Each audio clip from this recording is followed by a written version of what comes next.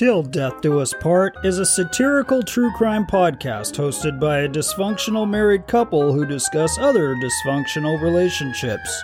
If you can't handle that, don't go away mad, just go away.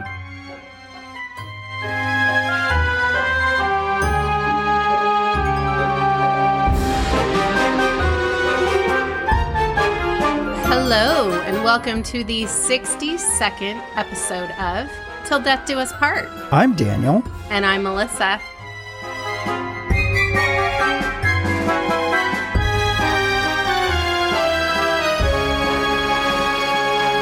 I'm kind of nervous. We haven't recorded it. It feels like in forever, but it's only been a couple weeks.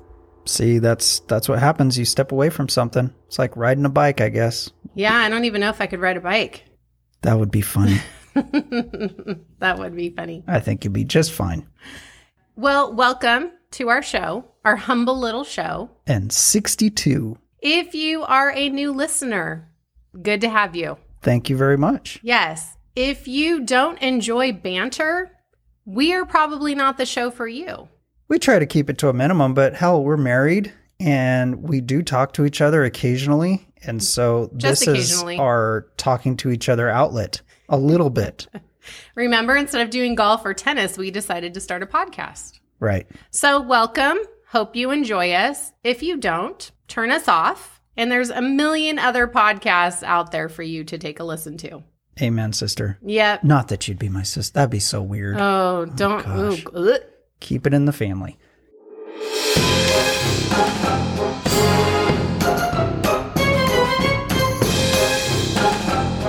You got some factoids for me? I do. So we're just going to jump right into all this because we don't want to waste a lot of time. So I'm going to talk about origins of sayings that we say pretty regularly in society and life and such forthwith. Okay. Love it. So I'm going to start with this one. It's really fascinating. I didn't know any of this.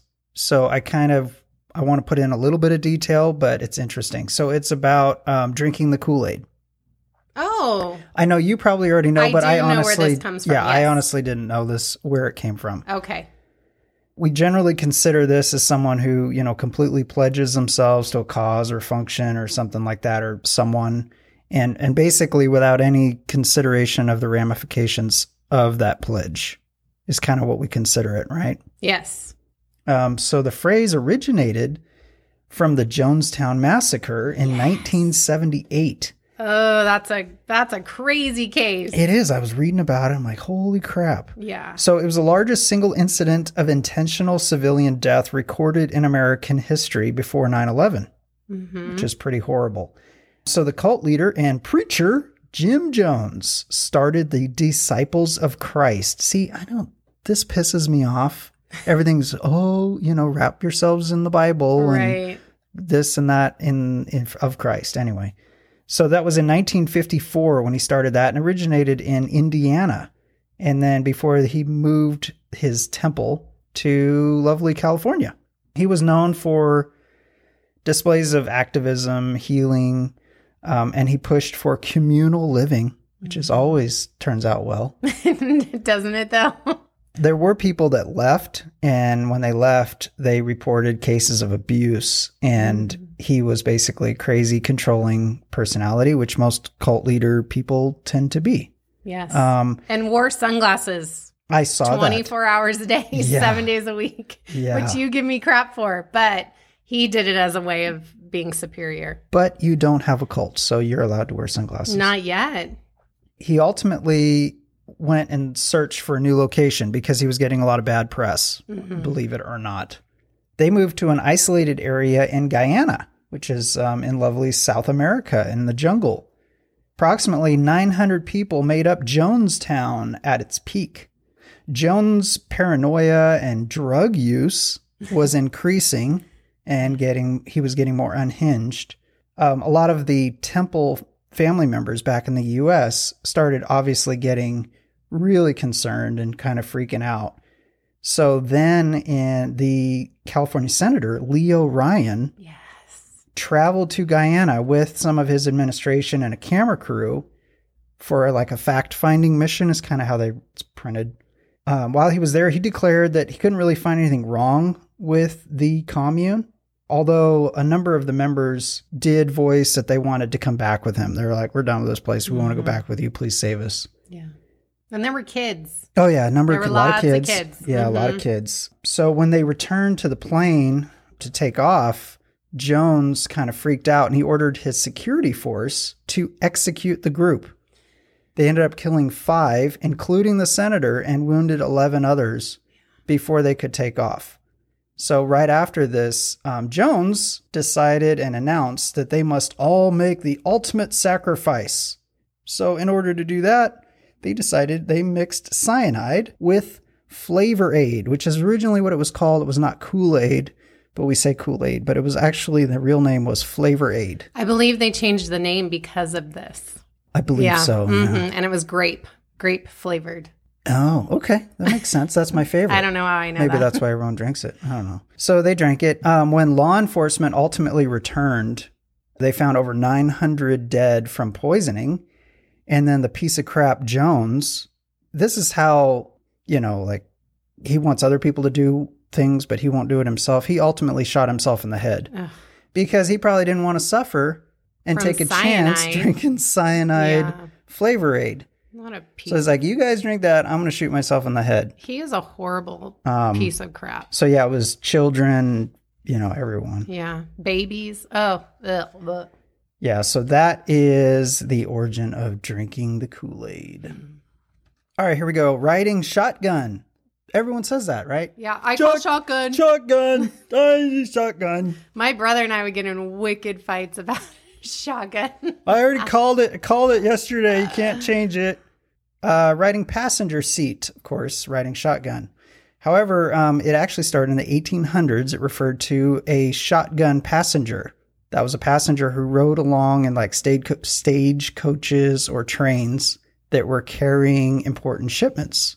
They would often be armed with a sawed-off shotgun in case thieves tried to steal the cargo, and they would have to shoot if needed. Okay. So that's I did riding not shotgun. know that. See? Yeah, I didn't either. That's awesome. So if you're the passenger, you're holding the gun Yeah. in that case. This is horrible. Going postal. I mean, we all kind of know where it came from. It's self-explanatory. Yeah. So that originated from a series of murders across the U.S. by multiple current and former employees of the United States Postal Service, who mostly targeted fellow workers and managers at the USPS and committed mass murder. These murders took place between 1970 and 1997 in multiple states across the country. I guess... I didn't realize it was so hard to be a postal worker. And I think people didn't realize that until all of these shootings started happening and just really what was going on behind the scenes. I think because it was very specific and it was by postal workers on other postal workers and managers. So it was kind of obviously very targeted. Yes. It's like, I wonder what's going on here. Mm-hmm.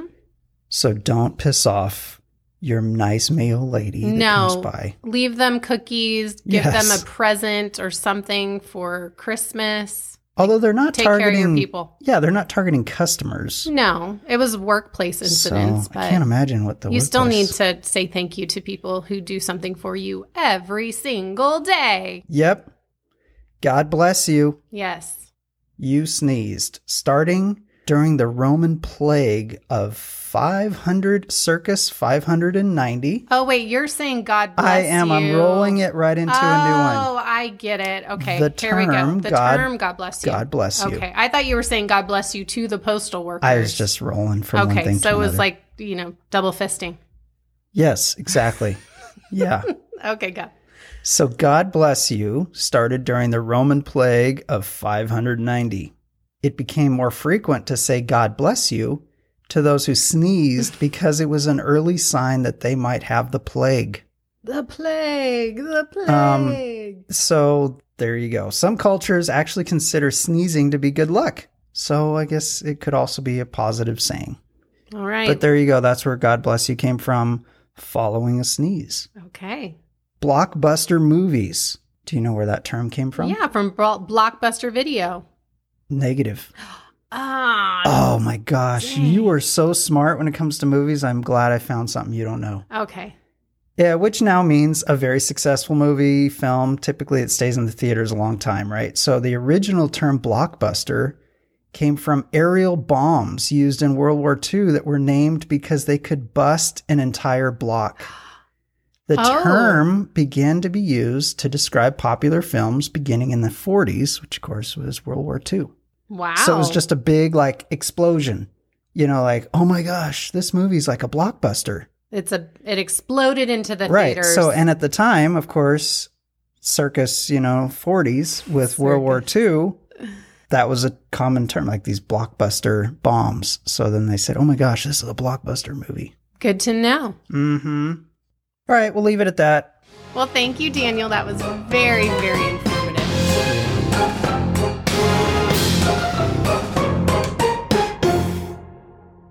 Hello. Would you like to drink cocktails and talk about poison? Or drink poison and talk about cocktails? Then welcome to The Poisoner's Cabinet, a weekly podcast mixing true crime, historic mysteries, a dash of comedy, and lots of lovely libations for your listening pleasure. Join us for a drink as we tell the story of a different deadly poisoner each week. We always start by whipping up a cocktail inspired by the tale that we tell. Ooh, sounds delicious. Ooh, so maybe an amaretto sour for a cyanide poisoning? Long Island iced tea for the teacup poisoner. Chicken for William Palmer? What? Nothing. Join Nick and Sinead every Friday inside The Poisoner's Cabinet as we look at vicious Victorians, inheritance powders, and crimes of poisonous passion. Follow us at The Poisoner's Cabinet on social media. Subscribe and share on Apple Podcasts, Spotify, Castbox, or wherever you get your podcasts. And remember, your loved ones are trying to kill you. Daniel, Yes, Melissa. you ready for my case? Yes. All right. This is the case of Scott and Karen Waltz Roston. Cool. Around 3 a.m. on Saturday, February 13th, 1988, a distraught-looking man ran into the ping pong room located on the 9th deck of the Sundance Cruises Star Dancer ship.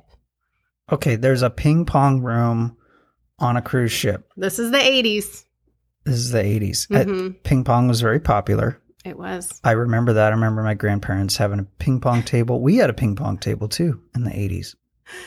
Moving cruise ship, you can't really have a very accurate ping pong game. I'm Not just gonna ideal say that. for accurate ping pong. Not, especially No. if there's a heavy wind and It's it's actually- outside. Yeah, it's actually really funny to watch people play ping pong on a cruise ship. It is. Anyways, so this man ran into the ping pong room, shouting that his wife had been blown overboard by a gust of strong winds. Sure. The man was 36-year-old newlywed Scott Roston, and he had blood and scratch marks on his face. Oh boy. The ship's captain was notified, and the search began for Scott's wife of only 9 days, 26-year-old Karen Waltz.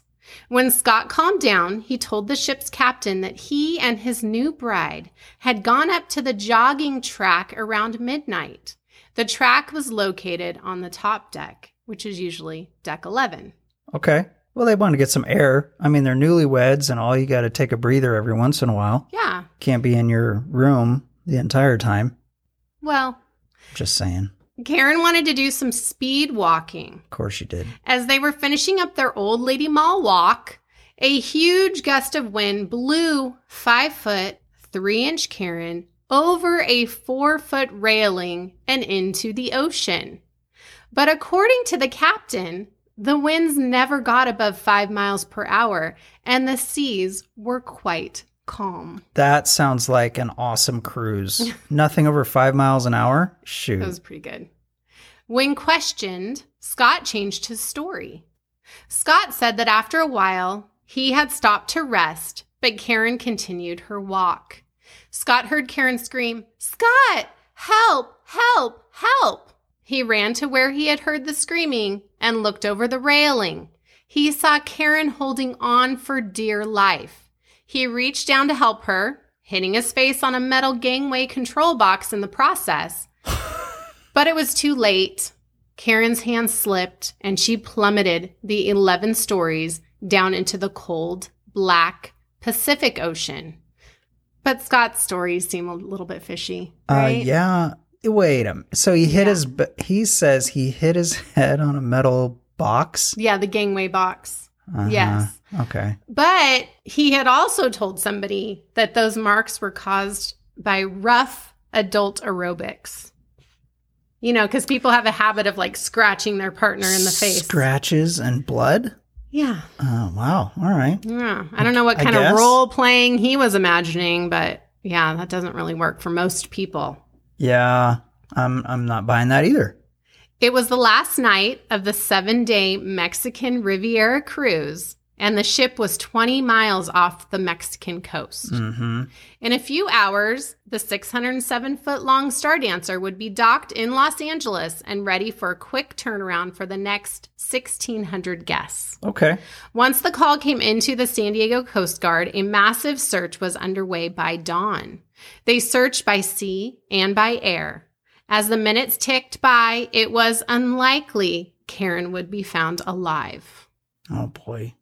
About 12:30 p.m., so in the afternoon, after an exhausting 10-hour search, rescuers spotted 2 white, small mounds bobbing in the ocean 30 miles off the coast of San Diego.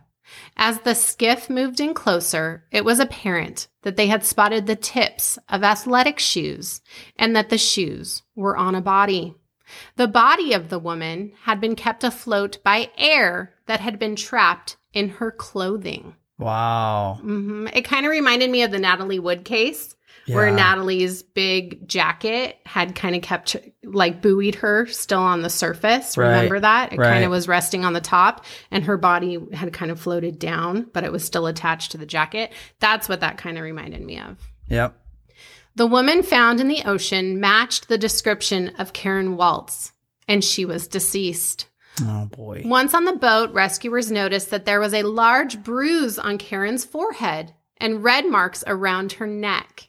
Had she hit something on the way down or something much worse? Much worse. I'm going with much worse. It appeared that Karen had not just fallen over the railing by a gust of wind. Karen had been assaulted before going into that water. By February 15th, Karen's husband of only 9 days, Scott Roston, was being held without bail at the federal prison on Terminal Island and being questioned by the FBI. Do you know where Terminal Island is? I don't. We see it every time we leave port. Oh, on really? A cruise ship. Yes. It's located at the entrance to the Los Angeles harbor. Oh, okay. Yeah. Actually, if you're going to be sent to prison, this is the prison that you want to go to because it has a fabulous view. Assuming they give you a room with a window. I hope they don't. It would kind of defeat the purpose of being miserable in prison. So I'm going to tell you a little bit about the relationship of Scott and Karen. You ready for this? Yes. Scott and Karen had only met each other a year before Karen's death in Palm Beach, Florida. Scott was a chiropractor and Karen was a masseuse. Scott had taken a tumble down a flight of stairs and had hurt his back. He was being treated by Karen twice a week. The two became friendly, Scott always being flirty and asking Karen out every time he came in to get a massage. But Karen was in a serious relationship at the time. Scott eventually wore Karen down and she accepted his advances, breaking up with her longtime boyfriend in the process. Ouch. Yeah. Scott and Karen seemed to be a great match. He was tall, dark, and very handsome, and extremely athletic. Exercise and eating healthy was very important to the Bronx native. He actually was, for the 80s, was a very good-looking man. Yeah. I really don't have a lot to tear him down. No, that's okay. Yeah. But Karen was beautiful and kind. She's described as extremely smart and fun, with a laid-back bohemian spirit. Karen could also be a bit impulsive. She loved to dance and stay active, was a hardcore vegetarian, and running in upwards of 10 miles each and every day. That's like me. Sure. I mean, I should, I don't, but, No, but Karen was beautiful. Just beautiful inside and out is how everyone described her. The couple jumped quickly into their relationship. Scott wined and dined Karen, taking her to fancy restaurants, ski trips, and soon taking Karen to meet his parents, to which he still lived with. Wait a minute. How's he? Okay, so He's 38. he's 38. He's able to wine and dine her, but he can't move away and live on his own? Sorry, At this time. I have an issue with that. I know. Scott's dad happened to be a chiropractor as well. Okay. Scott's family fell in love with Karen and embraced her into their family, even teaching Karen all about their Jewish faith and customs. Okay. Well, all right. Well, that makes a little more sense. I think that's culturally more typical with the Jewish community. Right. You kind of live with your parents until you get married. It's also similar in the Asian community. Mm-hmm. Yeah. So, yeah, okay. All right. Still, 38's pushing it. Unlike us, when they're 18, we're like, so when you leaving? Yeah. When you going? Or no, that used to be. Used to be. I don't think so anymore. Yeah. I think it's... No, we hover over our children, don't we? Yeah, like lawnmowers. No, it's helicopters. Not lawnmowers. Different. Helicopter. Lawnmower parents are the ones who make their path for their children smooth and easy. Okay. Yeah. Right. So they're mowing the lawn of their life. A hovering lawnmower would be more dangerous. Yeah. Chop your head off. Mm-hmm. But after only a few months of dating, Scott decided to move to California to open a chiropractic practice. Sure. Say that 5 times fast. No. In Santa Monica, to be exact. Why not? Why not?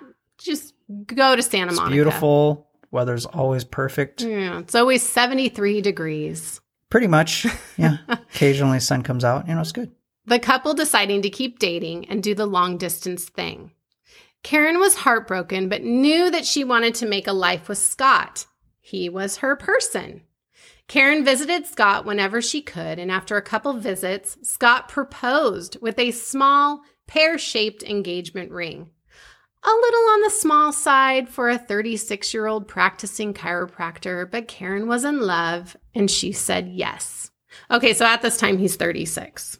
Okay. So he lived with his parents up to the age of 36. So what was he doing between right? 18 and 36? Actually, I'm going to tell you. Oh, good. Yeah. Right? Yeah. I mean, it kind of seems like something's missing there. Mm-hmm. Karen's mom wasn't a huge fan of Scott's, and she was not impressed with the ring either. She told Karen she should get it appraised and make sure it was real. Karen was going to anyways for insurance purposes, but guess what? What? It was a fake. Of course it was. Okay. However, that's kind of a weird thing. Like, so you're gonna weigh the relationship based on a ring size? Right. And I kind of understand where the mom is coming from because she didn't like Scott anyways. And Scott always gave this like air of being upper class, sophisticated. He wined and dined Karen and took her to all these places.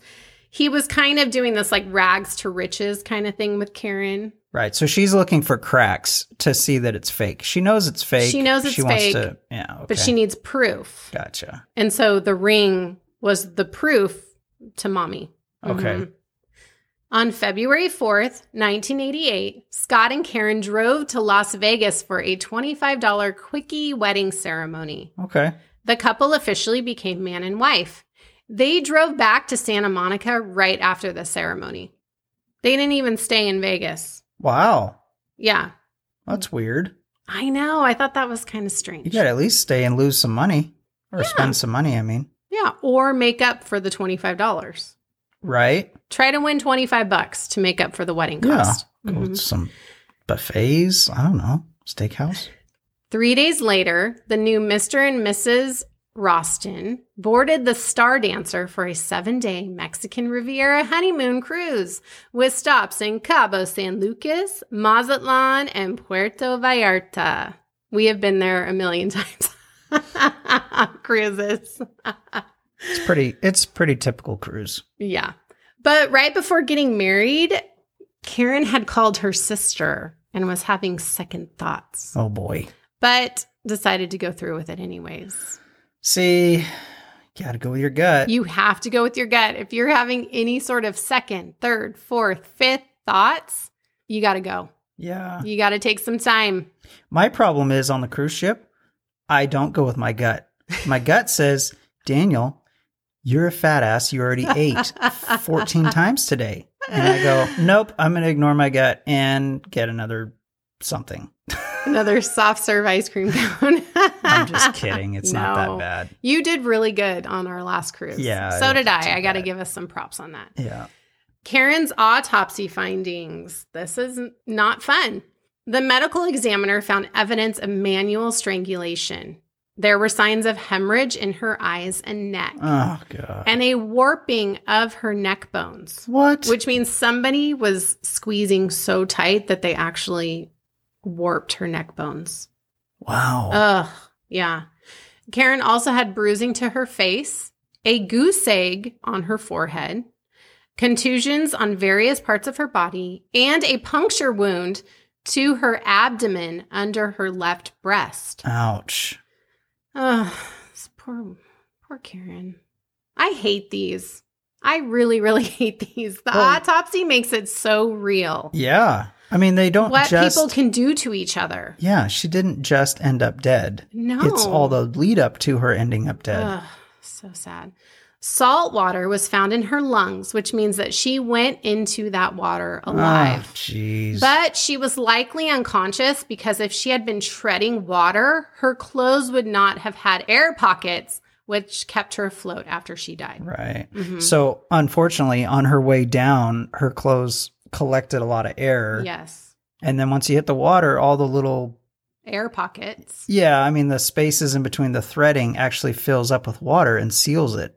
So it's almost like a bag. Right. And she was little. It's actually a life-saving flotation technique. Yeah, you can do that with a pair of jeans. I've done it. Yeah, I see take them and Boy Scouts. Yeah, it's a struggle, but you can do it. You flip them over, you take them off, you tie knots in the legs, and then you take the waist and you kind of have to throw yourself out of the water and you fling the pants up and over your head and it scoops air, and then you pull the waist. So basically the legs are flinging up vertically, right? Right. From the force. No, I get it. And then you pull it down and you hold the waist down into the water and it captures all that air, and then it gives you time to rest and stay afloat. And eventually the water or the air will leak out of the pants, but you can keep doing that and you could stay afloat forever. Anyway, sorry. Yeah. So without those air pockets, she would have sunk and more than likely never found floating in that water. Yeah. So they never would have found her body. Karen's athletic clothing, shoes, and her jewelry were given to the FBI, and her body was sent back to her family in Florida for burial. That's just sad.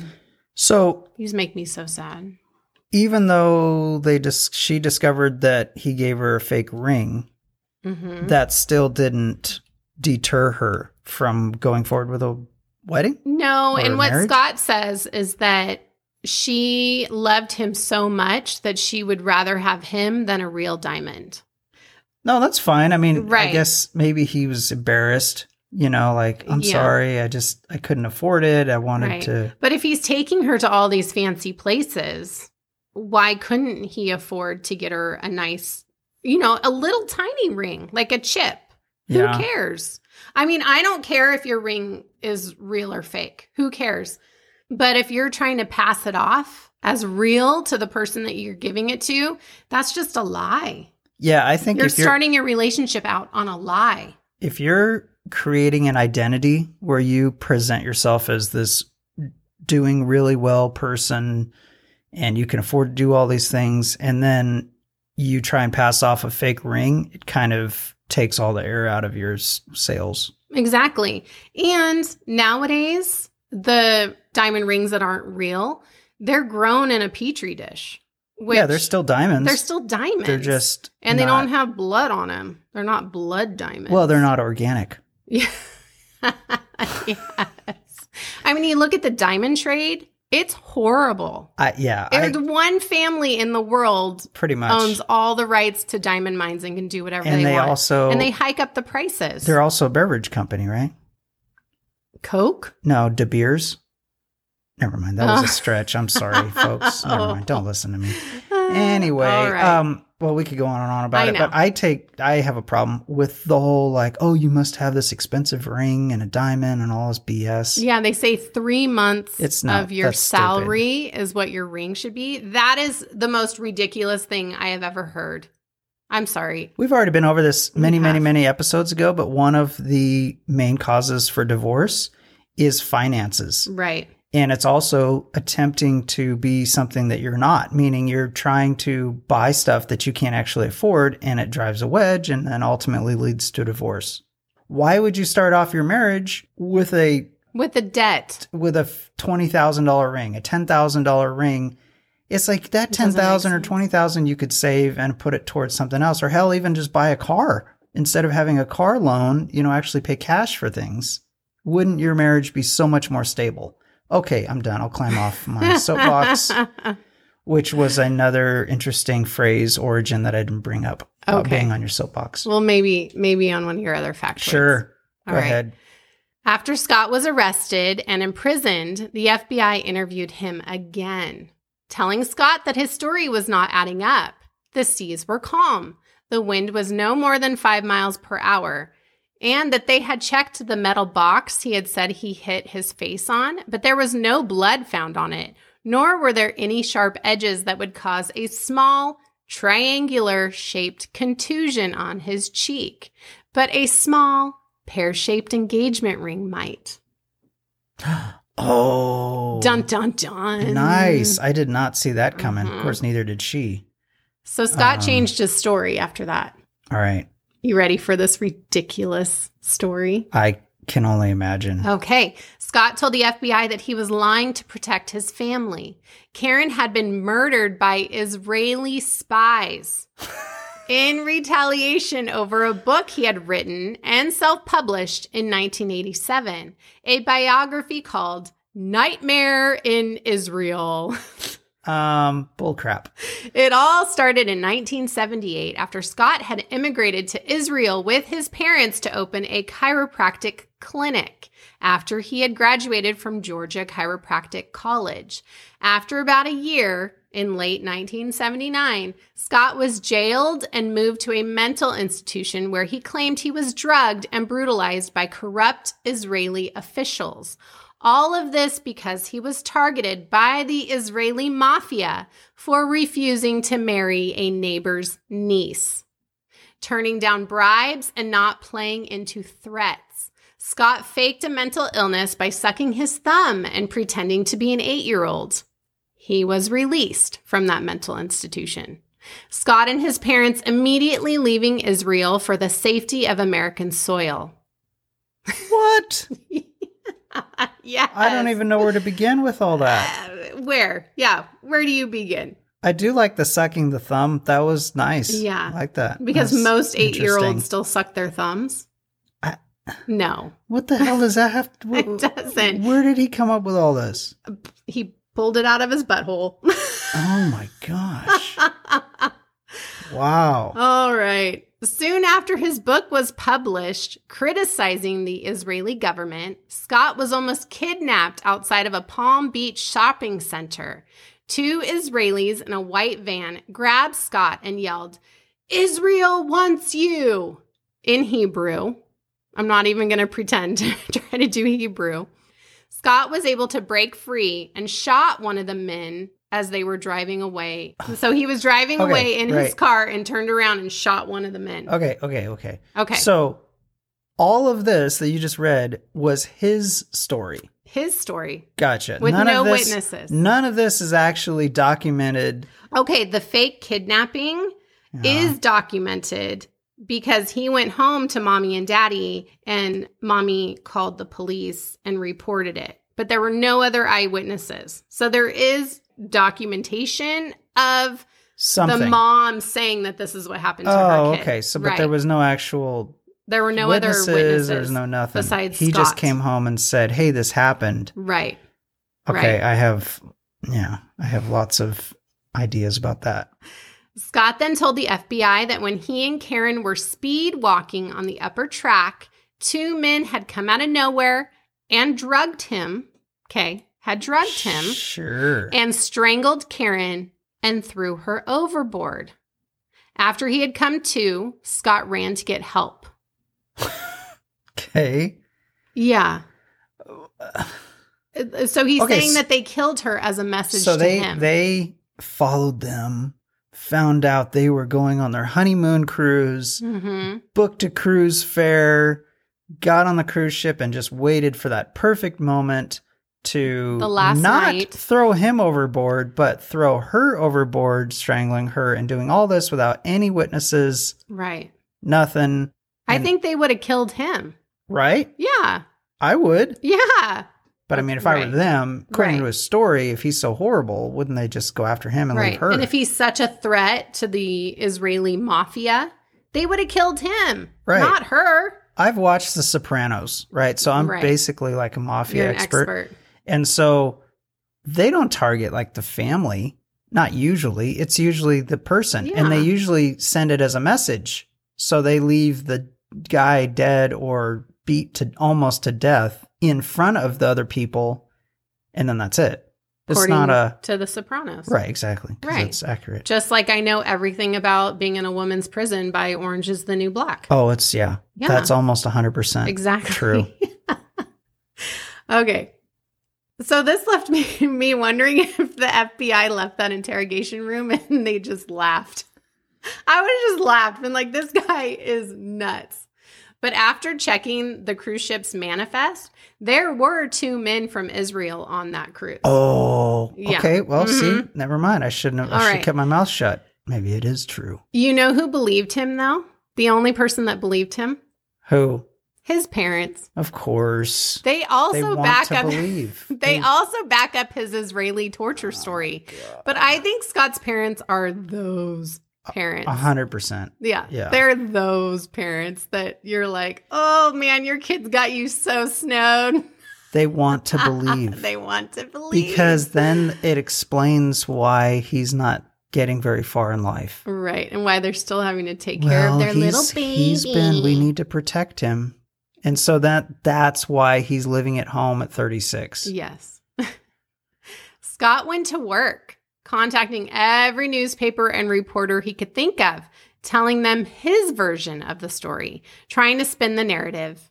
He didn't kill his wife. Israeli spies did. Sure. It didn't work for his book sales, though. He only sold less than 100 copies of this book.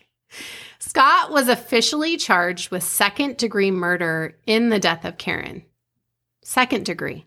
Probably because they couldn't 100% prove first degree? Yes, because there was no witnesses and not much evidence. So, yeah. Yes. All right. In March of 1989, the quote-unquote Love Boat trial began. What? They referred to this as the Love Boat murder. That's horrible. Huh. Do not taint the sanctity of the television show, The Love Boat. You said taint. Okay. All right. The Love Boat. Dun-dun-dun. The defense called 0 witnesses. Sure. But they did stick with Scott's third story. Israeli spies killed Karen. Third time's a charm. I'm going to take you through what the prosecution believes happened through witness testimonies. Okie dokie. All right. Scott always had this air of high class about him. He acted like he had a lot of money and used that to sweep Karen off her feet, trying to make her feel like this was a rags to riches type of scenario for her. Gotcha. Because she grew up very poor. She grew up with a single mom, an older sister. Their dad had left. So it was money was tight when she was growing up. And so then this guy comes along who acts like he has all this money and just wants to take care of her. I think that was very attractive to her. Sure. I can see why her mom was skeptical. Yes. Because her mom was right on the money, man. Yeah. Anyone who's gone through tough times, they learn to avoid being taken advantage of. Because absolutely, you could really get into a horrible situation. Right. I mean, if you were truly super wealthy, you could get taken advantage of and still be okay. For the most part, right? Mm-hmm. But if you're really poor, you can't afford to be taken advantage of. True. So you pretty much are a skeptic all the time and a cynic. Scott moved to California to open a chiropractic practice, right? Sure. Like, that's the whole reason for moving to California. He never did that. What? He wasn't even licensed in California or even attempted to take the boards for certification. Okay. Okay. Scott was living off money won in a settlement that he got from slipping on a banana peel at a shopping mall and hurting himself. I swear. What an idiot. Who slips on a banana peel? That's a cartoon. Scott? Are you serious? Scott does. Scott slipped on a banana peel. What a dumbass. Yeah, so he was living off of that settlement. He slipped on a banana peel at a shopping mall and fell and hurt his bottom. Scott didn't even pay for the honeymoon cruise. He had won it in a contest. Oh, jeez.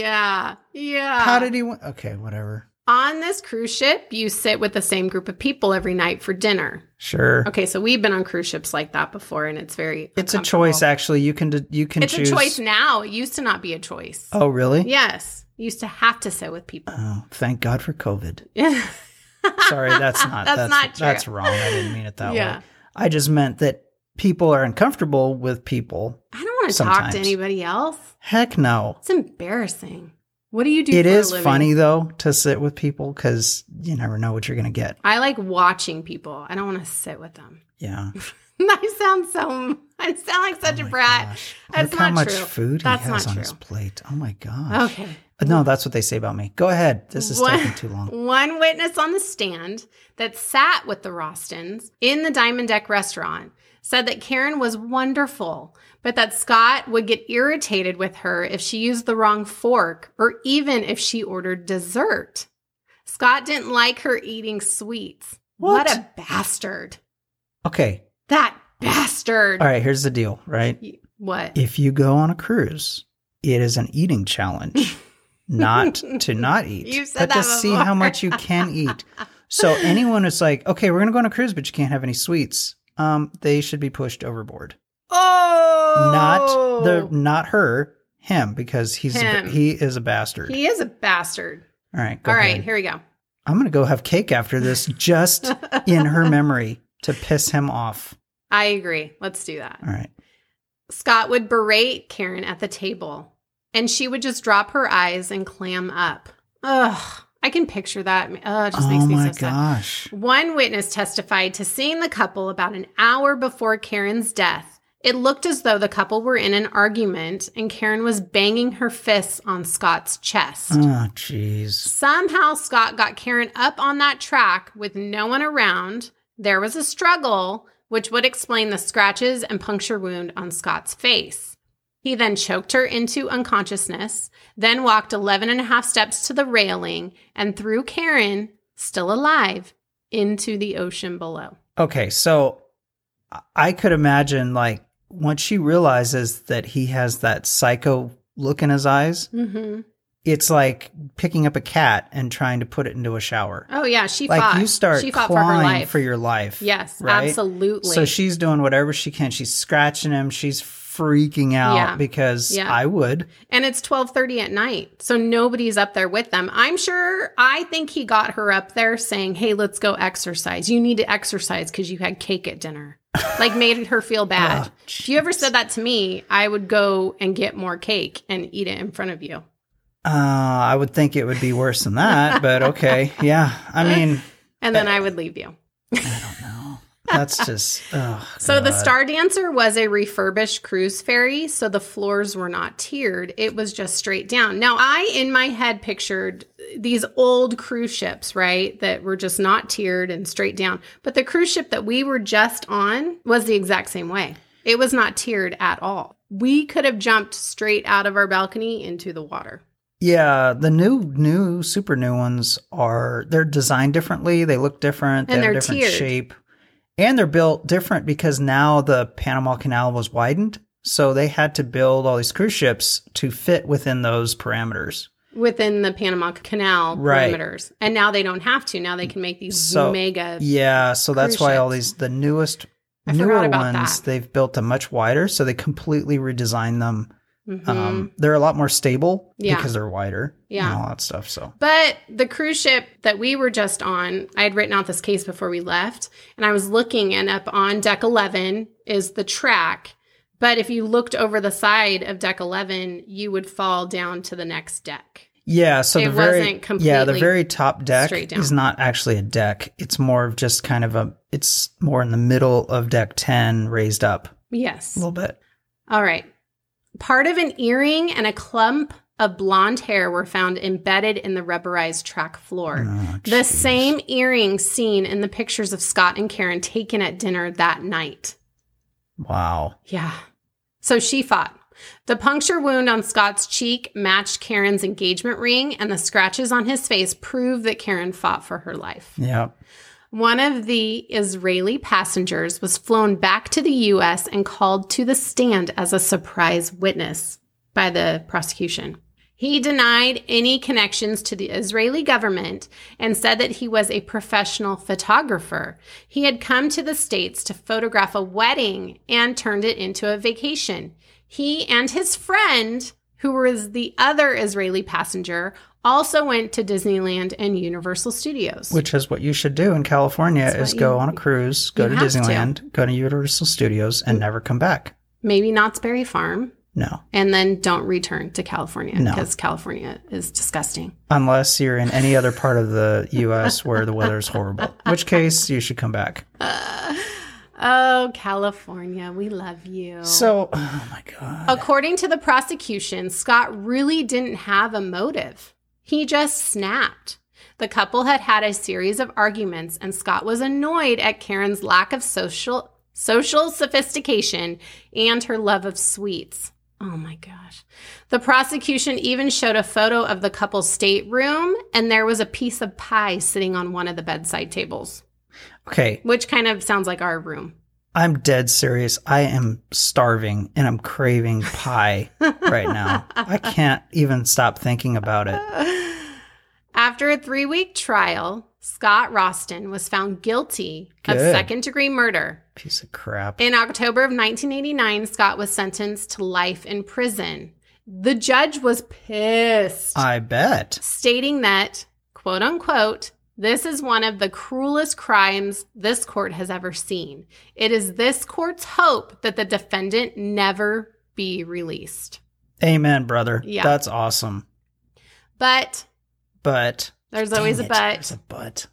5 years later, in November of 1994, Scott appealed his sentence and won. What? The Court of Appeals stated that by imposing a life sentence, the judge had applied the penalty required under the federal sentencing guidelines for first-degree murder, even though the defendant was convicted of second-degree murder. Okay. So because he I was, guess I can see that. yeah, he was only convicted of second-degree murder, but he got a sentence for first-degree murder. Okay. But, okay.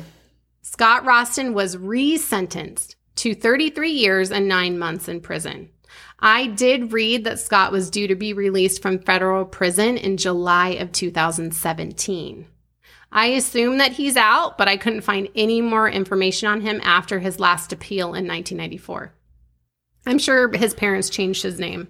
Well, okay, so his parents would probably be deceased at this point, right?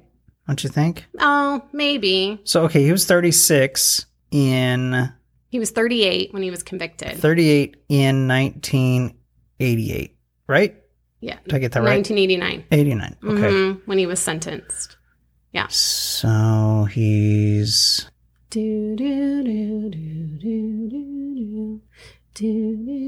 70-ish. Yes. So yeah, so his parents are Probably deceased. 90. They could be. They're I don't know. I couldn't Jewish. They find. might live to be 110. Yeah, I couldn't find any information. So Okay. sorry, guys. Ready for what I think happened? Absolutely. Allegedly. Allegedly, your opinion that is probably 100% accurate. I think Scott was a professional con man. Yes. Amen. He was living off the settlement for falling on the banana peel, had purposely fallen down a flight of stairs and was being treated by Karen, bought her a cheap and fake engagement ring, never even tried to get his chiropractic license in California, wrote a book that would be almost impossible to prove that it did or didn't happen, faked a possible kidnapping attempt, and then came up with a ridiculous reason for how his new bride wound up in the Pacific Ocean. I think this was all to sell a book and become rich and famous. And he was just so delusional and narcissistic that he thought it might work. Yes, because he had only sold one copy before Karen's murder. One copy of his book. And you know who probably bought that book? His parents. His parents. Of course. You know what? I bet they didn't even... Well, maybe they did read it and they're like, oh my gosh. And so It's in a book. It must be accurate.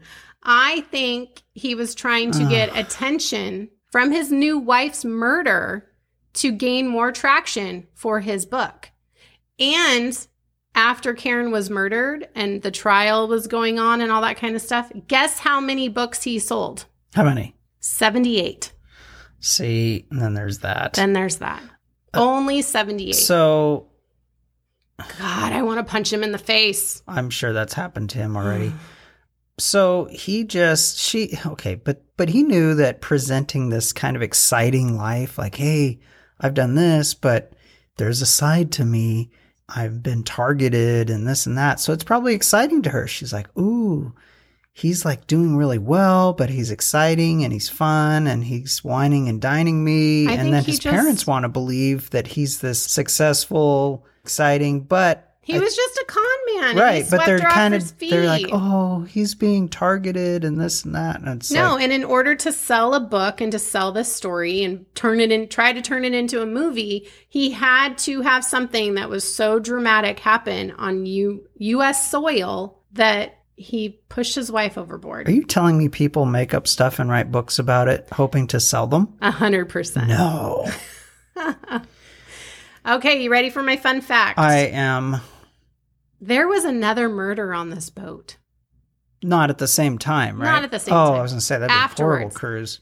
In 2002, the Star Dancer was renamed the Island Escape. It was still being used? She began doing 7-day Mediterranean cruises. Damn. Does the Island Escape sound familiar to you or to anybody listening out there in podcast world? No. Okay. This is the same ship that Miki Kanasaki was strangled and thrown overboard by her husband, Lonnie.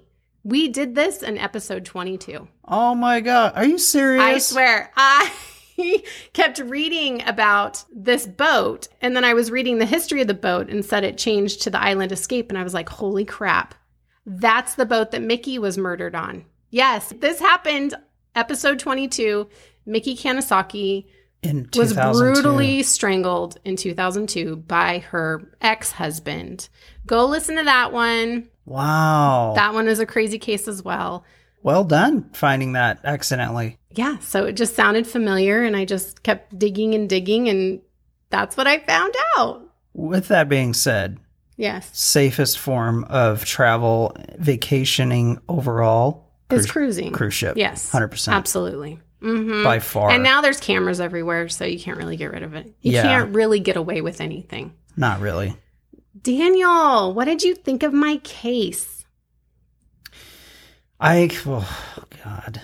See, it's the same thing. It's people that want to believe, and then these pieces of crap that pull off this fake life and scam people and get away with it for a little bit.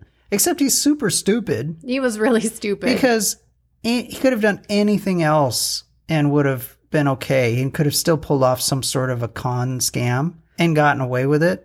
Well, good-looking people can usually get away with conning other people. It's like, why would you think you could get away with strangling her and throwing her overboard? I don't know. Like, what thought process do you go through thinking that that's a good idea? Even with Miki Kanasaki and her ex-husband Lonnie. Yeah. Like, what in the world made him think that he could even get away with doing that to her? Yeah, that's it's the same crazy thing. All of my information came from news articles that I was able to find. And this was a really small case. And I had a really hard time finding information. But like we always say, even the small cases deserve to be talked about and told, because Well, it's Karen was a wonderful, wonderful person and did not deserve to die like this. She thought she was in love. She thought this man was in love with her, and he brutally murdered her. It's really no less crazy than any other murder, which is kind of weird. Like, why do certain tragic events get more publicity than others? Right. So it's not the actual conditions of it. It's the people or timing or something like that. I think it's timing. Yeah. Because to me, this is timing. a crazy, should be a very public case. Yeah. I mean, there's so many different aspects to this, and especially throwing in the Israeli mafia. Yeah. Like, that's the plot of a movie. It is. But for us to really not know much about this case is kind of shocking. Yeah. actually. I mean, you reading it, it seems like I'm picturing a movie. Yeah. As you're reading it, it's like a movie unfolding in my head. Oh, that's such a compliment. Yeah. Because I'm very that's how I try to write mentally, I visualize obviously things because I'm a guy. And so I'm visualizing it almost like I'm watching a movie. Exactly. So good job. Oh, Yeah. well, thank you, darling. You're welcome. I hope you guys enjoyed this case. We always appreciate any sort of 5-star rating. If you want to leave us a 1-star rating, just don't listen to us anymore. That would be better. I appreciate it. I don't care. And then be prepared to be made fun of. Do whatever you want. I don't care. Yeah, no one cares. If you could shout us out on any sort of social media, that would be awesome too. And tell your friends and family and your neighbors, even if you don't like them. If you hate this show, actually, why don't you tell the people that you hate about our show? Yeah, say, hey, I just listened to them and they're just horrific. But I think so much of you, you might enjoy them. Yeah. That would be great too. Their banter is spot on. In fact, It's I'd amazing. appreciate a review that said 5 stars. I hate you. Your show is just terrible. However, I told my sister-in-law about you and she loves you. You're welcome. You're welcome. That would absolutely make my day. Oh my gosh, you're Right? crazy. So there you go. You're crazy. Be careful. For marriage is a life sentence. And divorce is always the better option. When it comes to marriage, try not to go overboard. Bye.